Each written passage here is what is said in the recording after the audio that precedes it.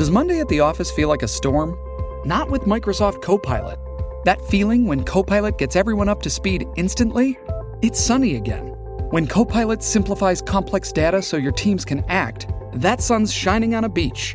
And when Copilot uncovers hidden insights, you're on that beach with your people, and you find buried treasure. That's Microsoft Copilot. Learn more at Microsoft.com/AI for all.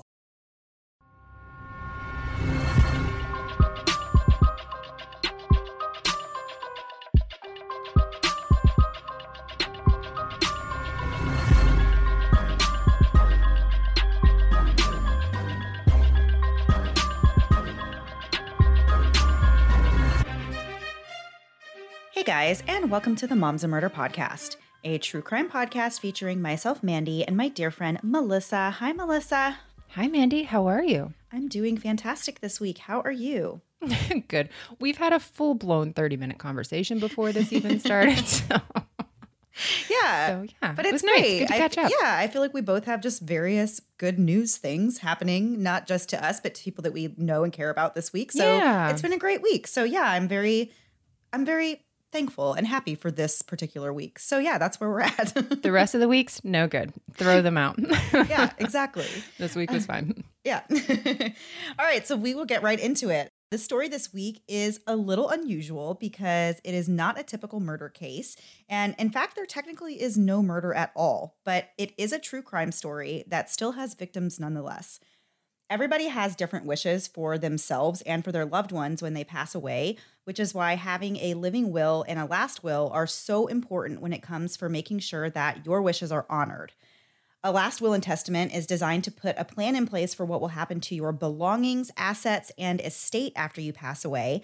And a living will is designed to outline exactly what your wishes are for yourself in the event that you cannot make medical decisions. Part of a living will usually includes appointing a healthcare proxy, which is just somebody that you trust to see to it that your wishes are honored. And you can also put in writing what you want to happen with your body in the event of your death, including the type of burial or cremation you want, and whether or not you'd like to donate what they call anatomical gifts, which is your organs, tissues, and even bones. The business of tissue recovery for donation is a legal practice, but it does raise ethical concerns for some. Since tissue donation must happen within 24 hours of a person's death, it needs to be very clear what somebody's wishes are in regards to donating their organs and other tissues. In other words, consent is needed from the patient themselves or from whoever has been appointed to make that decision for them. Today's story is about a man who found himself caught up in the tissue recovery profession and then found himself in hot water after being caught obtaining human tissue and organs illegally. This story made national news in 2005 with shocking headlines calling him a body snatcher and a ghoul, which by definition is, quote, an evil spirit or phantom, especially one supposed to rob graves and feed on dead bodies. So that is not a very nice thing for newspapers to print about you and to say that you are. So the majority of this crime happened in Brooklyn, and before we get into the details of this unusual story, we're going to tell you a little about where it took place in this week's segment of We Googled This City. Brooklyn is one of the 4 boroughs in New York City, and as of 2020, there's an estimated population of around 2.6 million people, making it the most populated borough in New York. If Brooklyn was actually a standalone city, it would be the 4th largest in the U.S., which I find to be shocking, and not shocking all at the same time. So at one point in time, Brooklyn was considered a city, and in what was called the Great Mistake of 1898, Brooklyn actually voted to become a part of New York City. From what I read, the people in favor of Brooklyn joining New York did so because they were worried about a growing Chicago, and they thought if all of these areas joined forces and all the boroughs became part of the same city, they'd be bigger and thus better than Chicago. Kind of interesting. Years from now, I'm sure future generations will read about the great mistake of 2020, which is the year we all thought, I'm sure we have plenty of toilet paper. This is a joke that goes back to March. So if you're a fan of the Los Angeles Dodgers, you may have known them by their former name, the Brooklyn Dodgers. But before they were known as the Brooklyn Dodgers, they were known as the Brooklyn Grays and even the Brooklyn Bridegrooms, which is quite a name, but Brooklyn Dodgers wasn't even their full name. It was the Brooklyn Trolley Dodgers. And that's because at that time, Brooklyn had a ton of streetcar lines, and pedestrians at the time weren't used to these fast-moving streetcars, so they were often killed when they tried to move across them, thus needing to learn to dodge the streetcars. At first, I found this name to be very disrespectful, but then, Mandy, I realized a lot of teams are just named after things we're scared of. Even in Florida, we have the Miami Hurricanes, the Florida Gators, and the scariest of them all, the Florida Atlantic Owls. Lastly, I should have ended there. In 1884, a candy store owner by the name of Leo Hirschfeld left his home in Austria for Brooklyn. He had a daughter by the name of Clara who always asked him to make candy for her and her friends. So he did what any parent that's better than me would do and used what he had on hand to make something for her. Using sugar, cocoa, butter, and a few other staples that he had on hand, he made a candy that made all the boys come to the yard. Leo then sold this invention in his candy store for just a penny. He wanted to put it in a wrapper so it could be sold individually, but he needed a name for it. So he thought back to what he'd say to his daughter, this is a very long story, when she'd ask him to give her some candy. And he said, "Yes, my little Tootsie, I'll make you some candy." And thus, the Tootsie Roll was born. Oh my gosh, I love that story. I love Isn't Tootsie that Rolls. sweet? Yeah. It's a good story. So I thought, this is my last thing. What if the Tootsie Roll wasn't made in 1884, but it was made in 2020, Mandy? What are the nicknames that we give our kids now? And what could the Tootsie Roll have been? So we have the, please, you know where the snacks are, just get one yourself roll. The, if you will just be quiet, you can play Minecraft until your eyes fall out roll. And lastly, the no, this isn't wine, this is mommy's go-go juice. Wait, why didn't you tell me you were still on a Zoom with your teacher roll? The end. That is so true. Oh my gosh.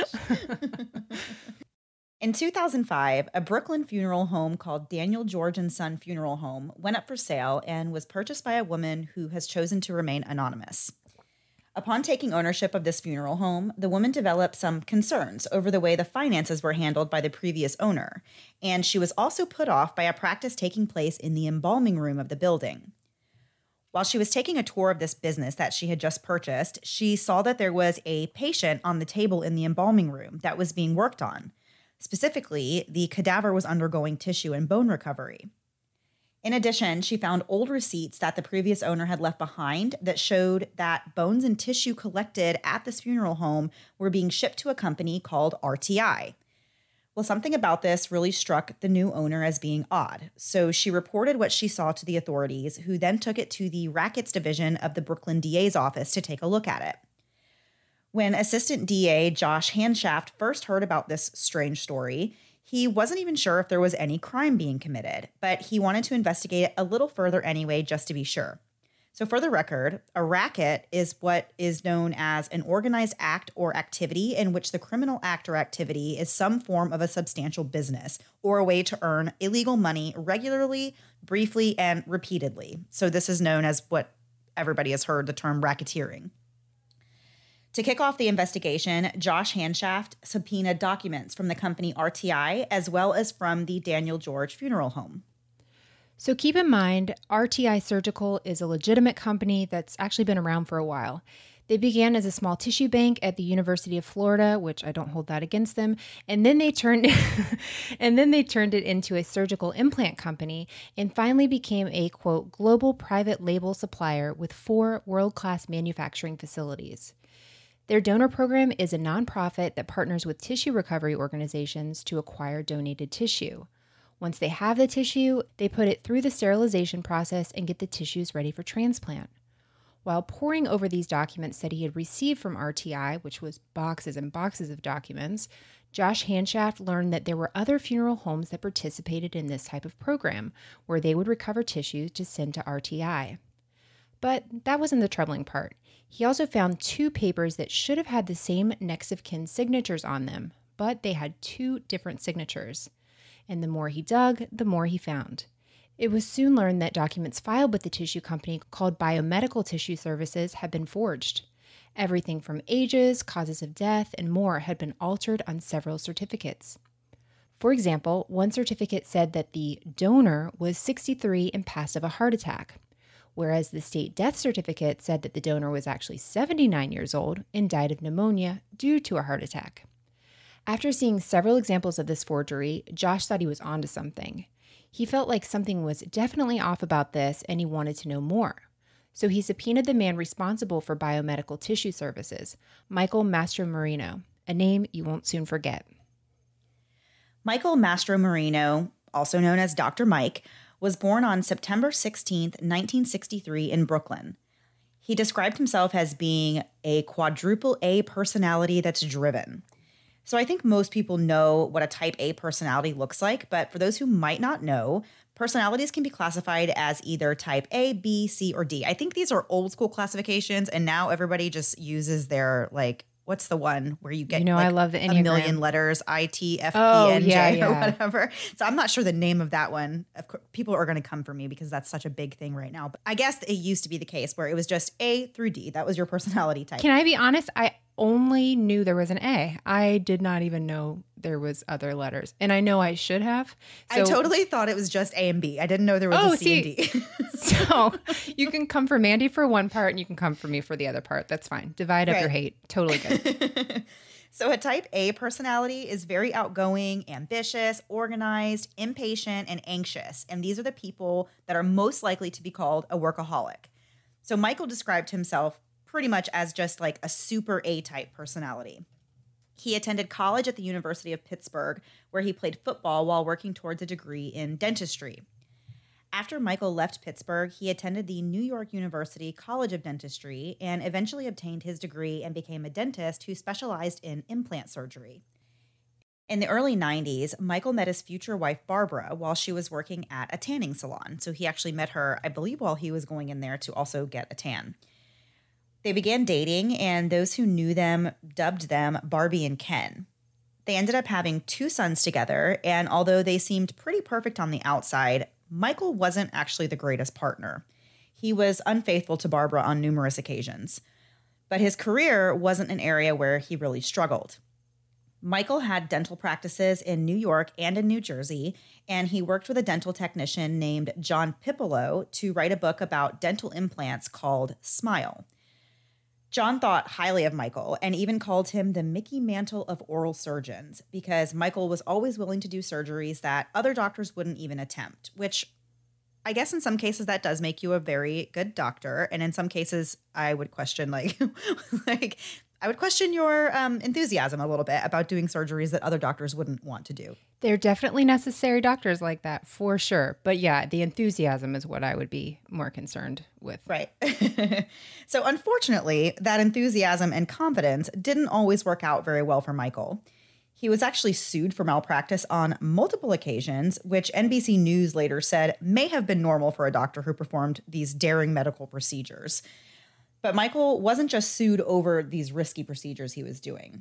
He was also sued for other malpractice issues, such as that one patient alleged that Michael left him alone during an operation while he was under general anesthesia, which of course would be terrifying to find out because anything can go wrong when you're under anesthesia. Yeah. That's why the anesthesiologist has to be there and the doctor should be there, and you shouldn't be just under anesthesia with nobody supervising the situation. No. Aside from these professional errors, Michael also struggled with substance abuse. In mid-2000, he was found on the bathroom floor, surrounded by blood with a hypodermic needle in his arm. He had been shooting up a pain medication known as Demerol, which is used before and during surgery. But this wasn't the only time that Michael was found in a similar state. In July of 2000, Michael was arrested after he got into a car accident, and he was found to be under the influence of a controlled substance. He was high on Demerol and cocaine at the time of the accident, and he was arrested for being in possession of those drugs, as well as possession of a hypodermic needle. The charges were dropped later, but Michael was required to submit a urinalysis. When it came back positive for controlled substances, he willingly offered to give up his medical license for 6 months and attend rehab. However, as noble of a gesture as that was, that's not what Michael actually did. Instead, he continued to practice dentistry, but without a license. This was the second time in his career that he had done this. When he got caught, Michael was barred from practicing dentistry for 4 years. Over the next year, Michael was in and out of rehab 4 different times. Michael later alleged that he'd suffered back problems after playing college football, and that's when he became addicted to painkillers and struggled with them for years to come. And there's so much more to this story, and we're going to get right back into it after a quick break to hear a word from this week's sponsors.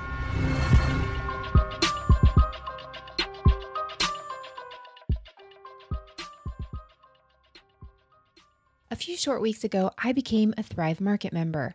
If you aren't already familiar with Thrive Market, they are an amazing company that delivers both organic and sustainable groceries right to my door. Thrive Market knows that we're all different and we all have different diets and different values, so you can actually search on their site by over 70 different types of diets and values, including paleo, keto, or plant-based. I love buying organic and clean foods for my family, but it's not always easy to do. My son actually has food allergies, so I need to be able to see the complete ingredient list before buying something, which is something I really love that I can do on Thrive Market. Not only does Thrive Market offer groceries, there are clean wines, non-toxic cleaning products, and even bath and body products. And while buying organic and sustainable products is important to me, it can come at a high price. But as a member of Thrive Market, I'm saving 25 to 50% off traditional retail prices.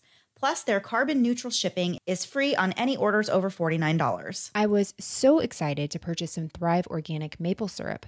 I had some waffles at a friend's house a few months ago, and they had this syrup. And let me tell you, good syrup can change your life. Thrive Market has so much amazing stuff, but I plan to buy all my home products from Thrive Market since I can search by value, like the items being BPA-free or non-toxic, making it so easy to know exactly what I'm buying and using for my family. Go to thrivemarket.com/moms. Join today and you'll get a free gift of your choosing, up to $22 in value. That's THRIVE market.com/moms to start your risk-free membership and get a free gift today. thrivemarket.com/moms. As I've become a woman of a certain age, I've realized more and more that my hair type has changed. I started noticing that even immediately after washing and blow drying my hair, my scalp was so oily, and because of that, it looked dirty even though it was newly washed. The problem was I was trying to make a shampoo and conditioner work for me, but since it wasn't made for me, it was impossible. Enter Function of Beauty. Function of Beauty is hair care that is specifically formulated for you, and I mean that quite literally. There are over 54 trillion ingredient combinations possible. Function of Beauty offers a quick quiz on their website, so you aren't just taking a stab in the dark at creating your own formula. The Function of Beauty team will review your results to make the perfect shampoo and conditioner that's as unique as you are. Within the quiz, I chose my 5 main hair goals. In my case, I chose strengthen, lengthen, thermal protection, anti-frizz, and hydrate. My special formula is exactly what I need, and somehow they've still managed to make it the best-smelling shampoo and conditioner ever. There's lots of scent options, but I chose the pear scent. And there are other fragrances that I can't wait to try. And don't worry, if fragrance isn't for you, they also offer their products fragrance and dye-free.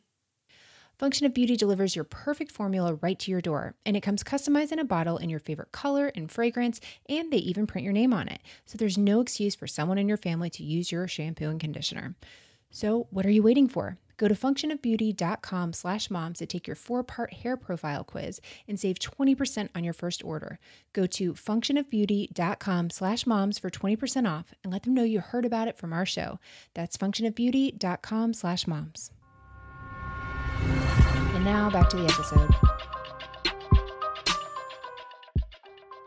Before the break, we had just mentioned that Michael Mastromarino had lost his job as a dentist because he had been caught driving under the influence and he was using different painkillers and illegal substances. So without this career in dentistry to lean on, Michael had to get creative and find new work. According to the New York Times, sometime in 2001, Michael became licensed to supply tissue banks and manufacturers of biological surgical instruments. Also in 2001, Michael formed his own company to operate under, and it was called Biomedical Tissue Services, and he operated out of the Daniel George Funeral Home. Business was booming, and before Michael knew it, he had several companies waiting for his next shipment of recovered tissue to be distributed and used on patients in need. In Michael's own words, Biomedical Tissue Services became a, quote, premier recovery tissue bank. In the tissue recovery business, there is, of course, a huge discrepancy between supply and demand. So Michael grew his business to include other funeral homes in the various New York City boroughs and eventually even branched out to New Jersey. Although he had several people working under him to help harvest these bodies, there were 2 men in particular who played the biggest roles. Their names were Lee Crusetta and Chris Alderazzi. Michael's wife, Barbara, knew that her husband was in the tissue harvesting business, but she assumed that he was operating within the law. However, Michael had not been operating his business with laws or ethics supporting his practices. What Michael was doing was, in fact, illegal. It was, in my personal opinion, also very disrespectful and pretty horrific. Instead of obtaining cadavers through a safe and legal means, Michael was taking tissue and bone from people whose family did not give their consent. He would contact funeral home owners and offer to buy harvest tissue for $1,000 per body, which he would then turn around and make between $10,000 to $15,000 from after he surgically removed various organs, tissues, and bone to sell to the processing facilities. Michael primarily worked with the companies RTI, LifeCell, and Tutagen, which are all legitimate and legal companies that you can look up and find they're still in business today. So Michael and his two main employees would go to these funeral homes and they would be granted access to a recently deceased person. They would then remove arms, legs, bones, ligaments, tendons, and skin for donation while leaving what remained in a bag for cremation. And that's only if the body was to be cremated. If the body was supposed to be buried, Michael and his staff would carefully remove the bones and then replace them with PVC pipes. Once the tissues were extracted from the bodies, they were put on ice and taken back to the Biomedical Tissue Services lab and then sent to the processing facilities.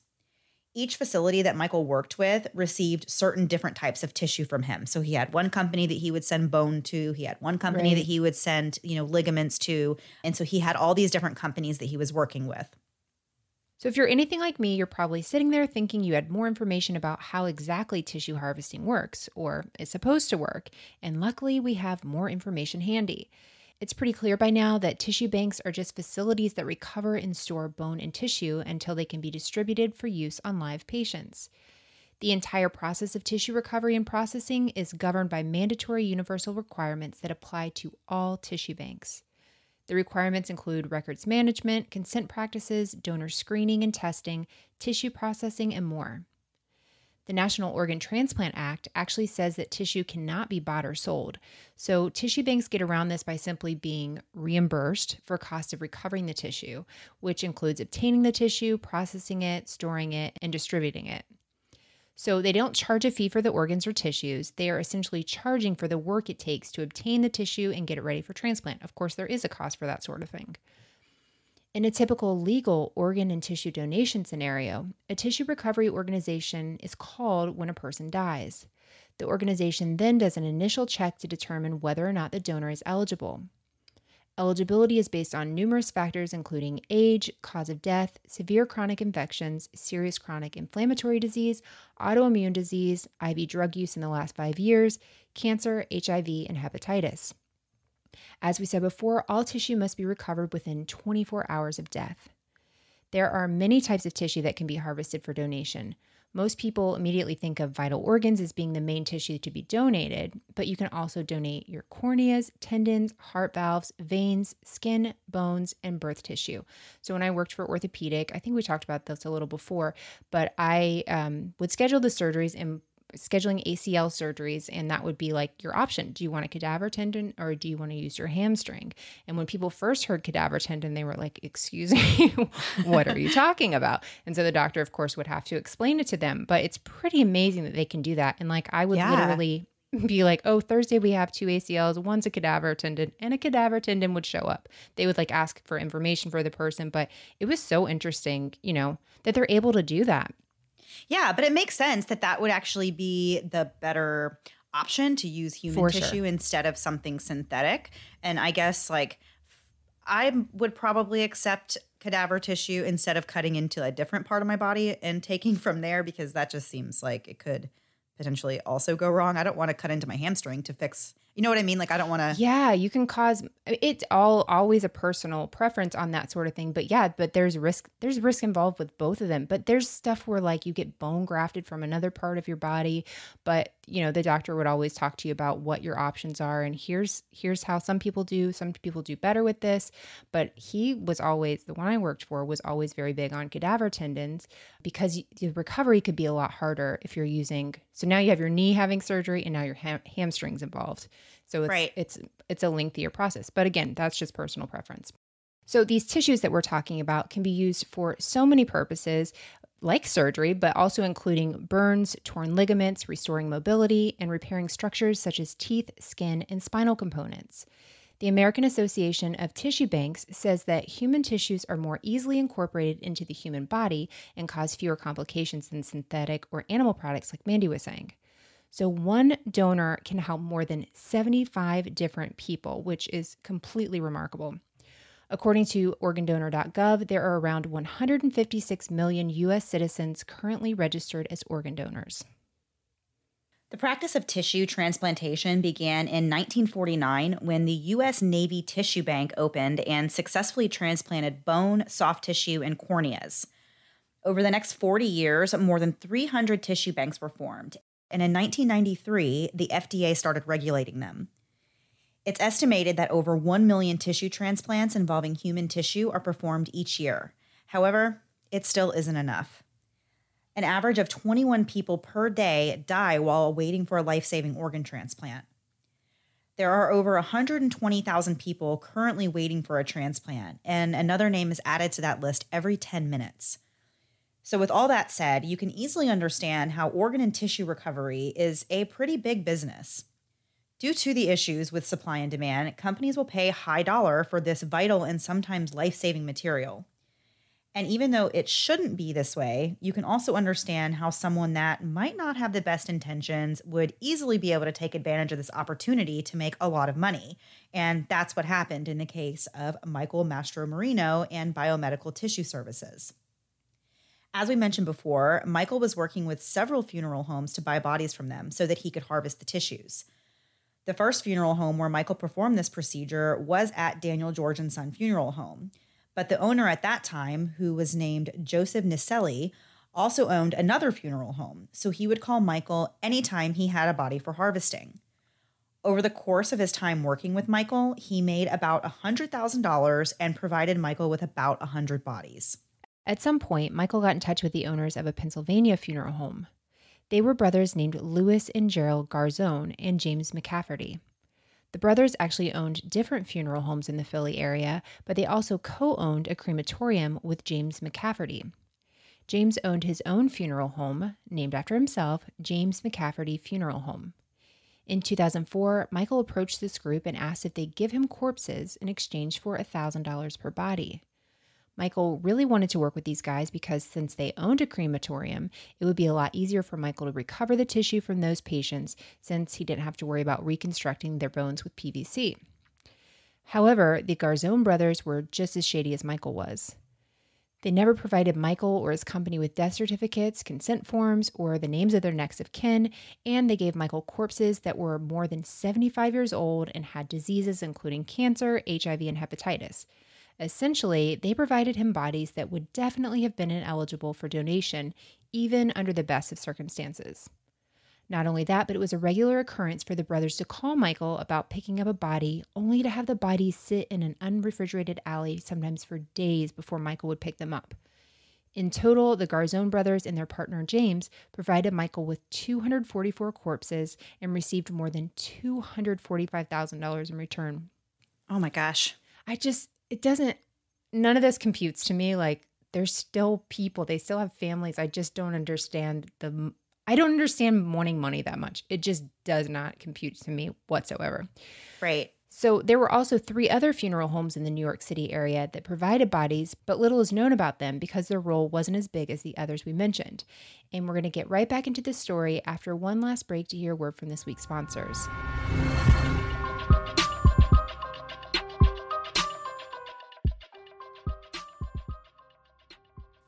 Self-care in 2020 is a must.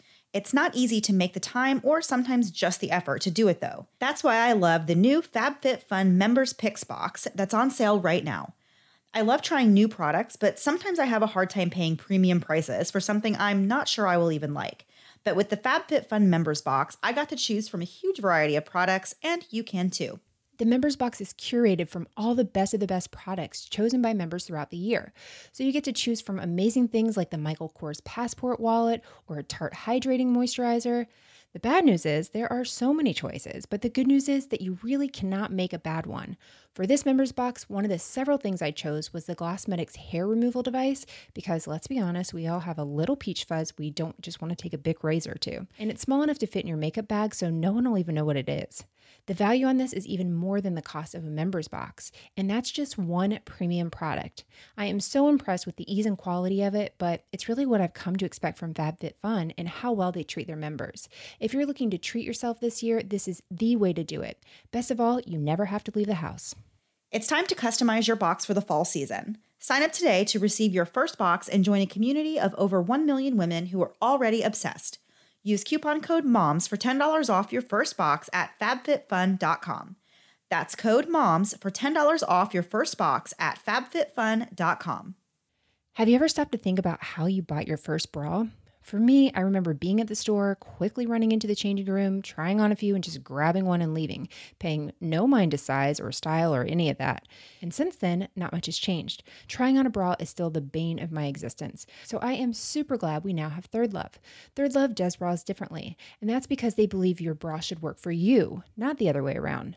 Gone are the days of guessing your size and style, as Third Love has actual experts who use the information from the quick and easy quiz on the Third Love website to help you find the perfect bra fit just for you. And Third Love isn't just your ordinary bra company.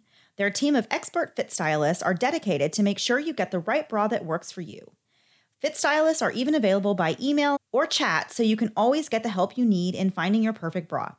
Plus, Third Love stands behind their products, and after you purchase a bra from them, you have 60 days to wear it around, and if you still don't like it, you can return it, and Third Love will take that bra and wash it and then donate it to a woman in need. I love my Third Love bra so much, I now own 3. It's comfortable and durable and even pretty. Try one out for yourself. Third Love knows there's a perfect bra for everyone, so right now they are offering our listeners 15% off your first order. Go to thirdlove.com/murder now to find your perfect fitting bra and get 15% off your first purchase.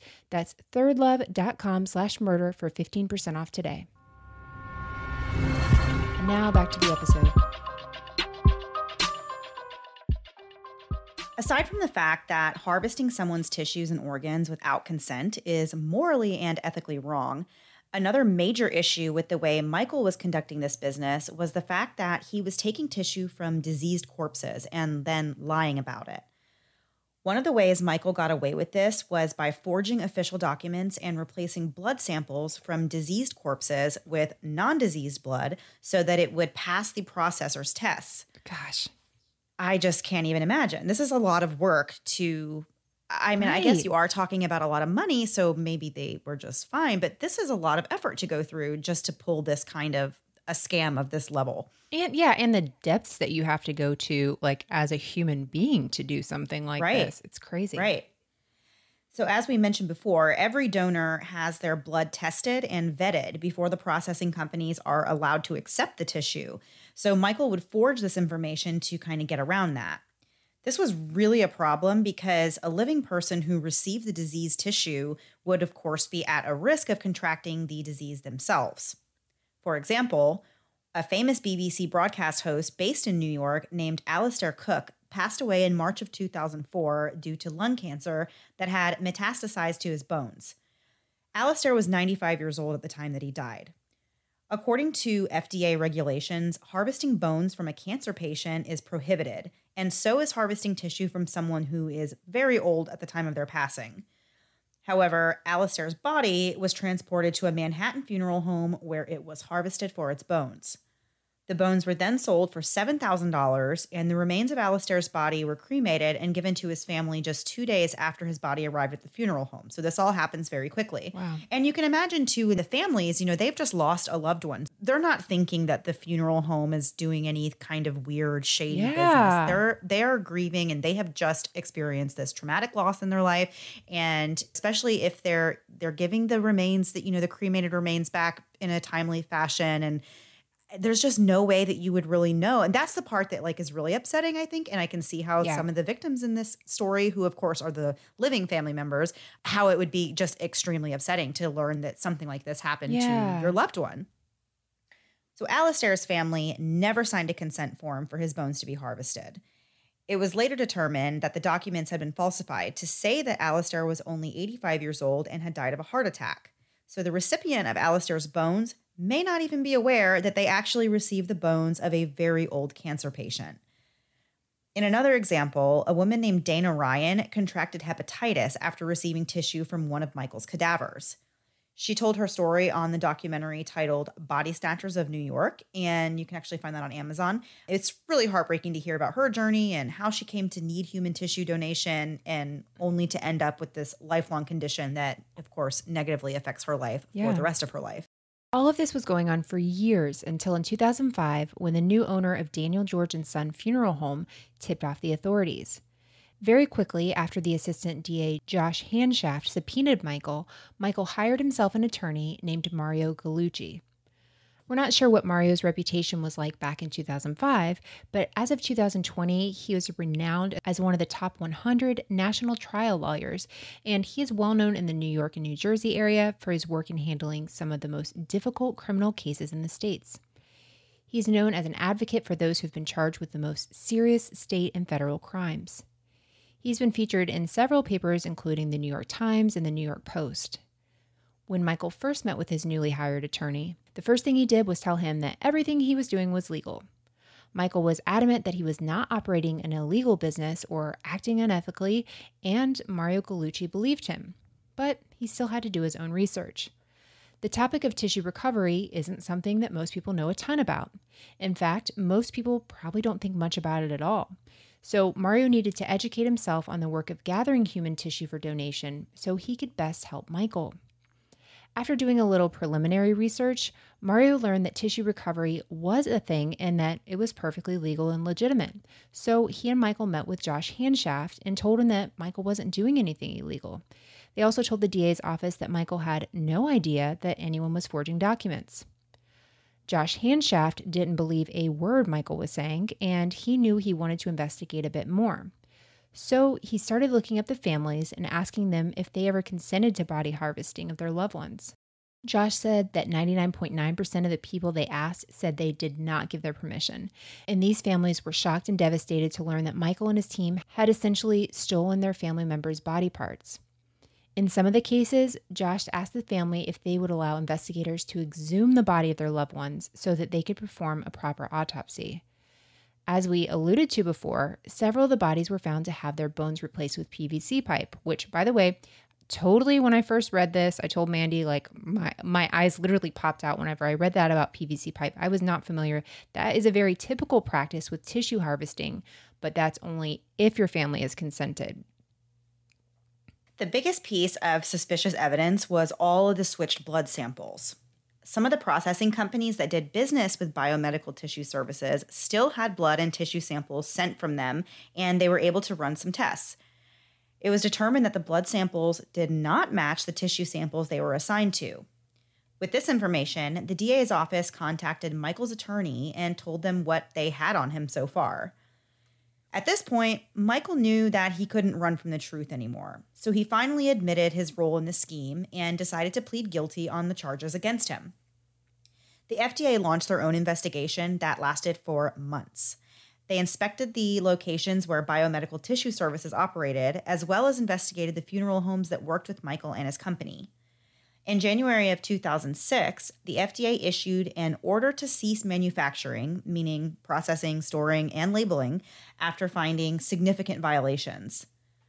The majority of these violations had to do with biomedical tissue services lying on their paperwork, but here's a few more details about what exactly violations they found. So for one, biomedical tissue services did not follow all the steps to determine donor eligibility. The FDA actually found at least 8 donors from different funeral homes where Michael had forged their death certificates, and it wouldn't surprise me if there was actually more. Yeah. They found lies regarding where a donor died, whether it was in the hospital or at home. They found that biomedical tissue services lied about where the cadavers were obtained from, and they found that no permission was obtained to recover tissue from these victims, and that the donors and their tissues were not properly stored. It's like everything you could do wrong, they were doing. Right. Yeah. So in the fall of 2005, the FDA actually issued a recall on all the tissue that was taken from donors by biomedical tissue services. The recall affected numerous locations across different states, as well as 300 quote-unquote tainted products that had been shipped to Canada. The FDA, as well as the CDC, also put out a widespread memo to all physicians, letting them know that if they had any patients who received tissue from biomedical tissue services, those patients should be tested for infectious diseases. The main ones they wanted to test for were HIV 1 and 2, hepatitis B and C, and syphilis. Since donor tissue goes through a sterilization process before being used on a living patient, the risk of infection is quite low, but it was still recommended that patients be tested. Sadly, several people, including the woman we mentioned before, named Dana Ryan, did test positive for these diseases. Unfortunately, Michael had destroyed many of the patient records, so it was mostly impossible to actually determine whether or not the patient contracted the diseases from the donor tissue or whether they contracted it somewhere else. By the end of the investigation, it was determined that around 10,000 people received tissue that was supplied by Michael's company from 1,077 donors. We use that term loosely.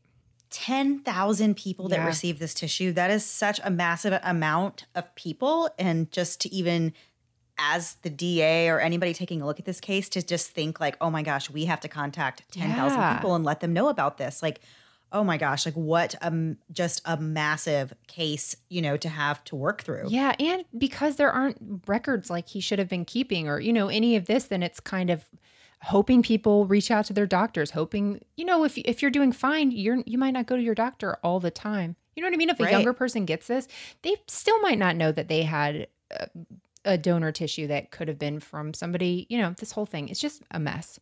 So there were more than 12 funeral homes in New York, New Jersey, and Pennsylvania that were involved. Michael himself had made around $4.6 million during his time operating biomedical tissue services. On February 23, 2006, Michael was indicted on 122 felony counts, including enterprise corruption, forgery, and theft. Days later, he turned himself in as per the plea deal. During all of this, though, Michael had insisted to his wife Barbara that he was totally innocent and that the DA had bigger fish to fry. He told her, quote, "They're trying to get somebody, they're pressing me," end quote.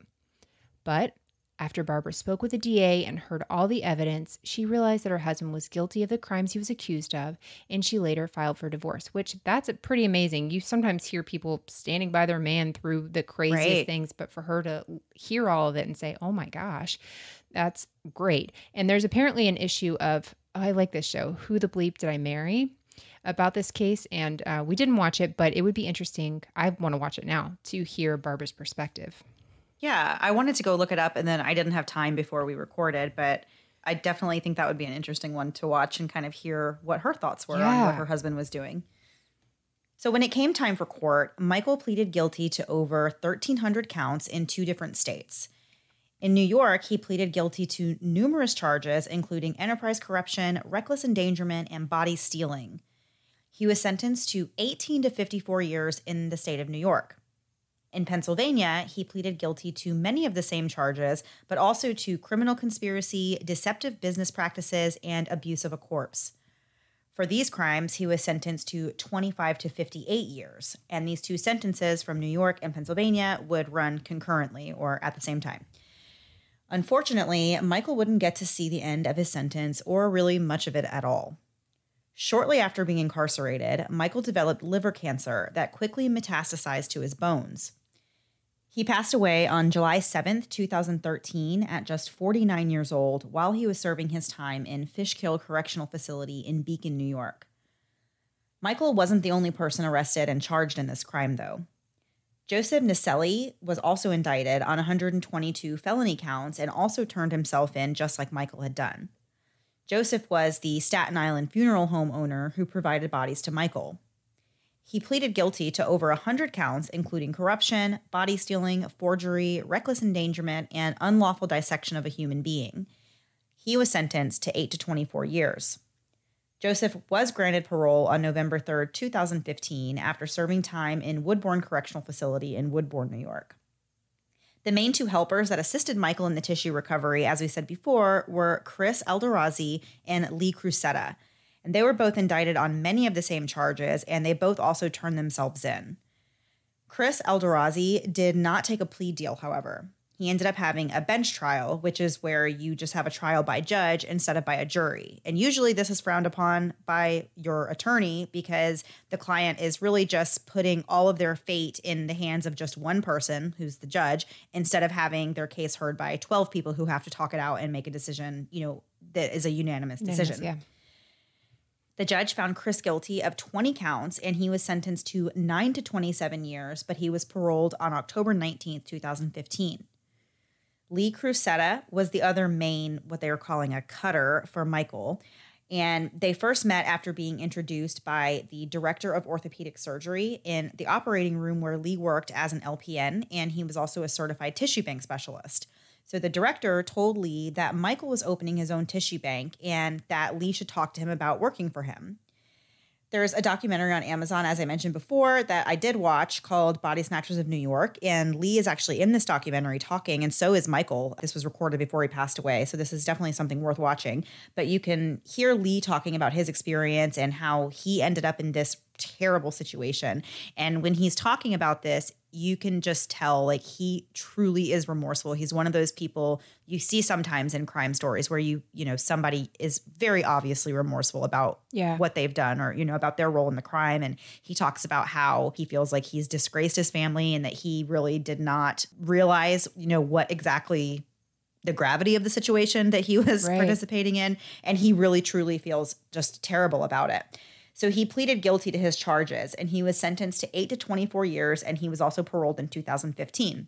But while he was in prison, he actually wrote letters to the victims, the family of those who had the tissue stolen from them, and those who received the stolen tissue, because he said that he wanted to offer himself up to answer any questions that these families may have. And as terrible of a situation as this is, I just really respect him for doing that because, these families had tons of questions. And it's really great that he was willing to, kind of swallow his pride and say, I will tell you, whatever it is to help you heal through this. Right.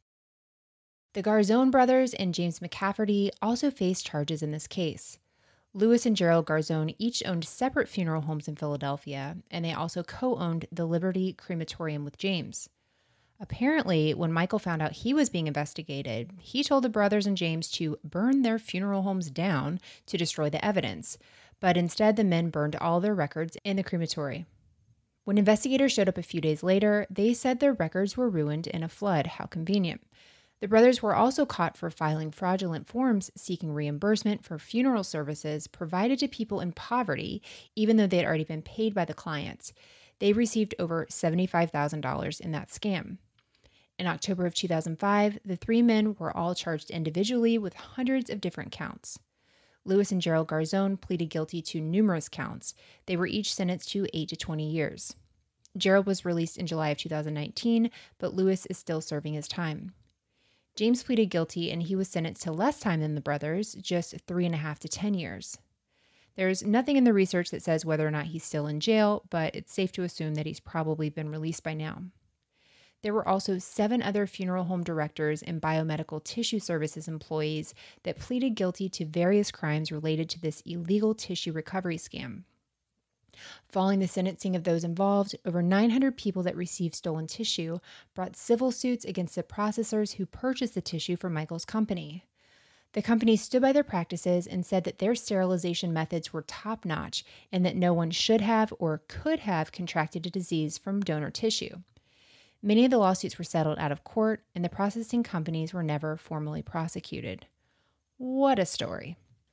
Yeah, it is definitely a different type of crime story, which I like doing every now and then. I know, of course, the nature of a true crime podcast is usually stories about murder, right? But there's, of course, a lot of different crimes that happen in the true crime world. And this is one that you certainly don't hear about all the time. And it does make you wonder how often this kind of thing happens and they just don't get caught. And that's kind of the scary part, I think, for me. But I also have like that weird anxiety brain where when I hear something like this, I just immediately, my brain is like, oh my gosh, this is a thing. This is a thing that happens all the time. It's probably not, No. I'm sure like it's probably not really a thing, but I just immediately think the worst. And I'm like, that's a thing I never thought of that now I have to think about, but it is such a wild and crazy story. And watching that documentary, listening to Michael talk about it, whether he did or didn't know that what he was doing was illegal was really irrelevant, because even if you didn't know it was not legal, surely you knew that it was not right. You still have a sense of like right and wrong.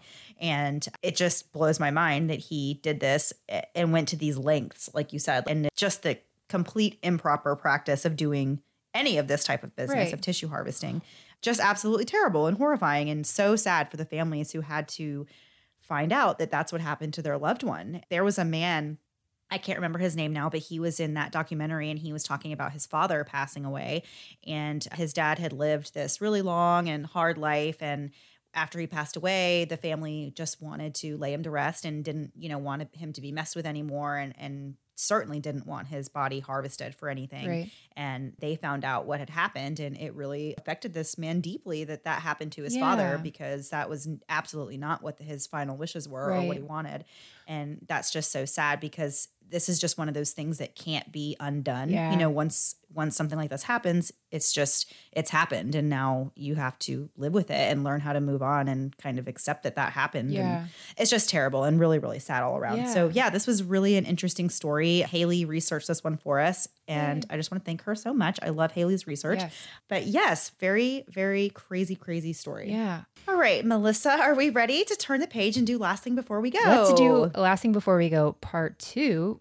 We get to do, this is the remix. A takeover. Or wait, a takeover? No, not a takeover. A retake? I'm calling it a remix because that sounds cooler, and that's not true. Remix. Yeah, so last week we had a little audio hiccup, and I've actually had a few people write to me, and they were like, what happened? It was really nothing crazy. We just actually had an audio hiccup, and so part of it didn't come through.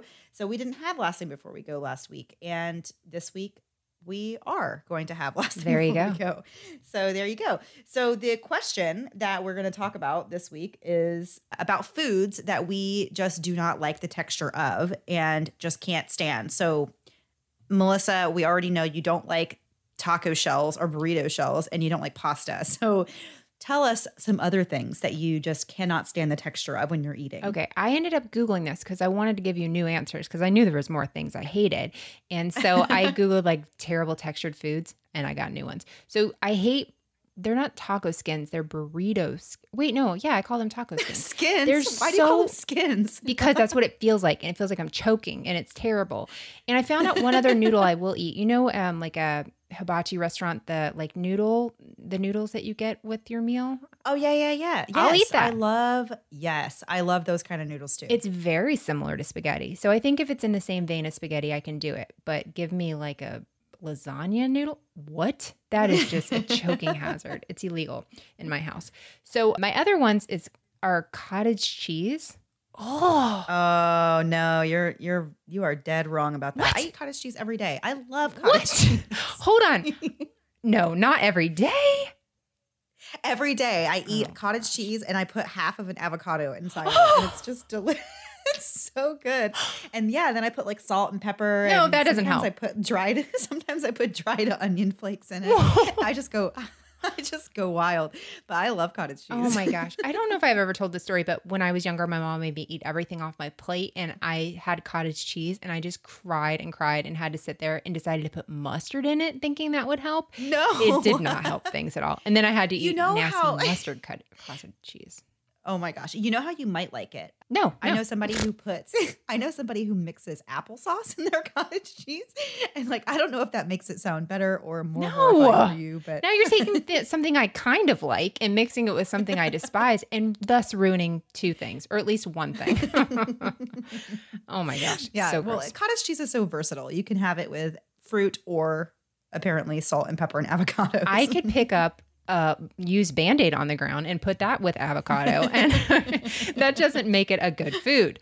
Oh my gosh, what's wrong with you? Okay, next one, nicely. The next one is okra, like fried okra. It's slimy. Ew.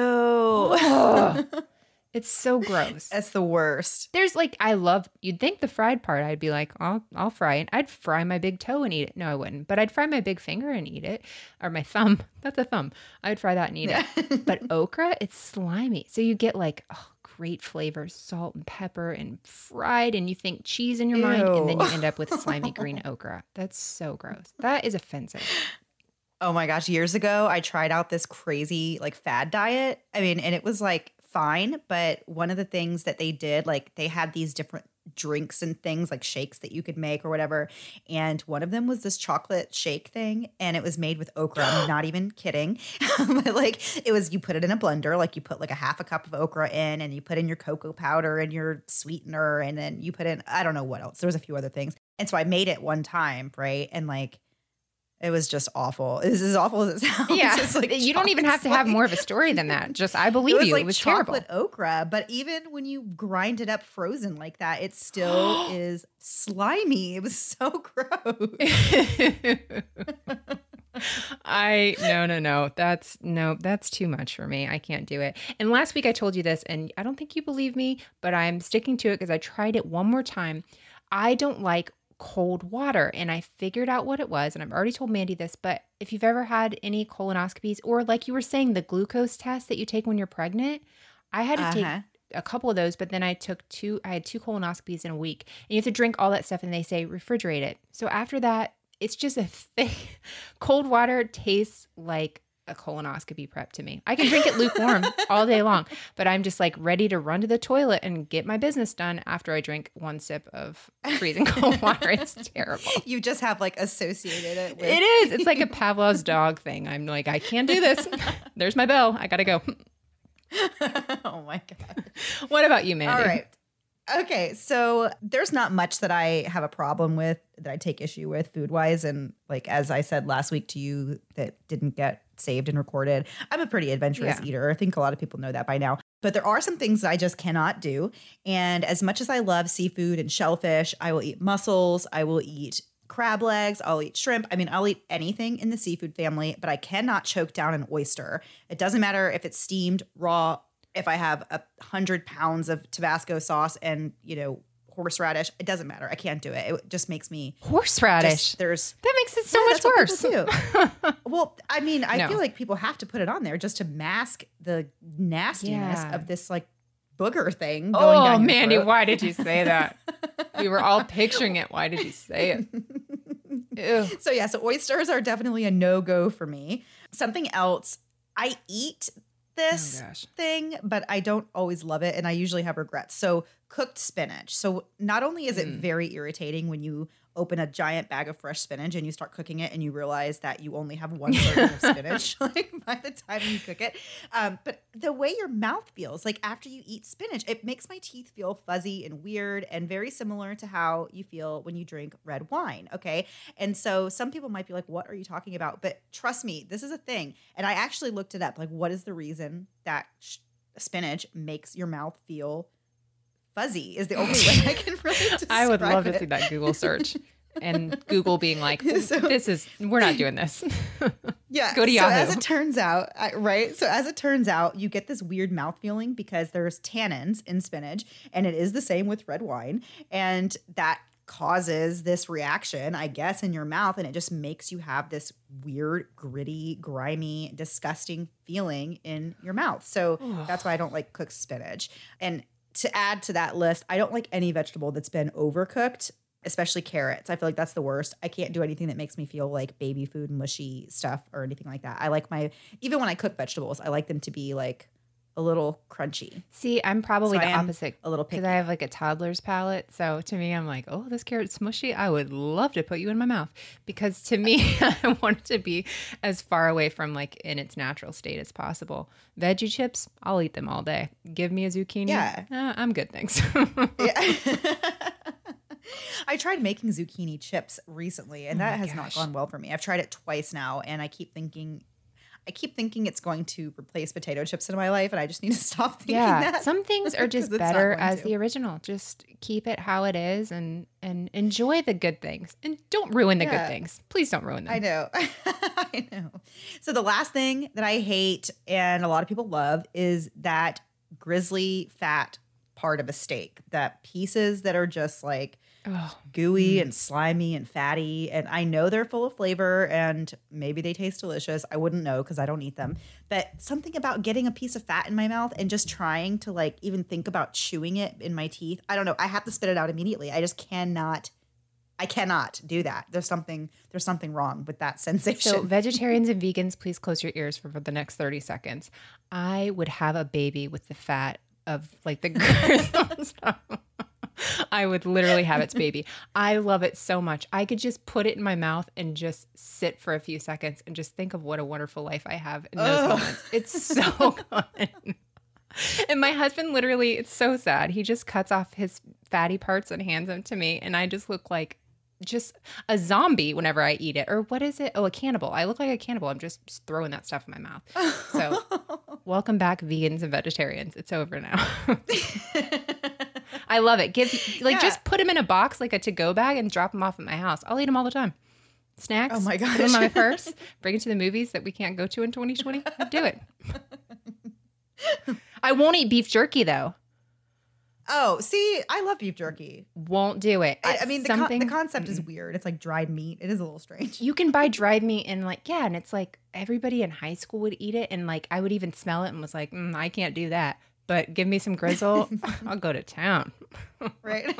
Oh my gosh, it's the worst when you have beef jerky that has fat like that. Like I have, oh my gosh. See, I couldn't do that. It's making my skin crawl just thinking about it. But I find it interesting that we had different things that we don't like, or that I like the things that you don't like and you like the things that I don't like. So that's we could order one dinner and just split it in the middle. Yeah. Yeah, that makes sense. Yeah. Okay, so now I am both hungry and turned off of food for a while. So I don't know how that worked out. So those are the foods that we are repulsed by and also in love with. Yeah, there you go. Perfect. All right, Melissa. So I think this has been a wonderful, wonderful time. You can hear the sarcasm in your voice, but okay, fine. It's been a wonderful time. No, I agree. This was great. It sure has. Okay, guys, we will see you back next week at same time, same place with a new story. Have a great week. Bye. Thanks so much for listening to the Moms and Murder podcast. Make sure to check back with us next week for a new episode. You can also find us at momsandmurder.com, where you can connect with us via social media. Please make sure you subscribe and give us 5 stars, because giving us 4 stars would be a crime. Thanks so much.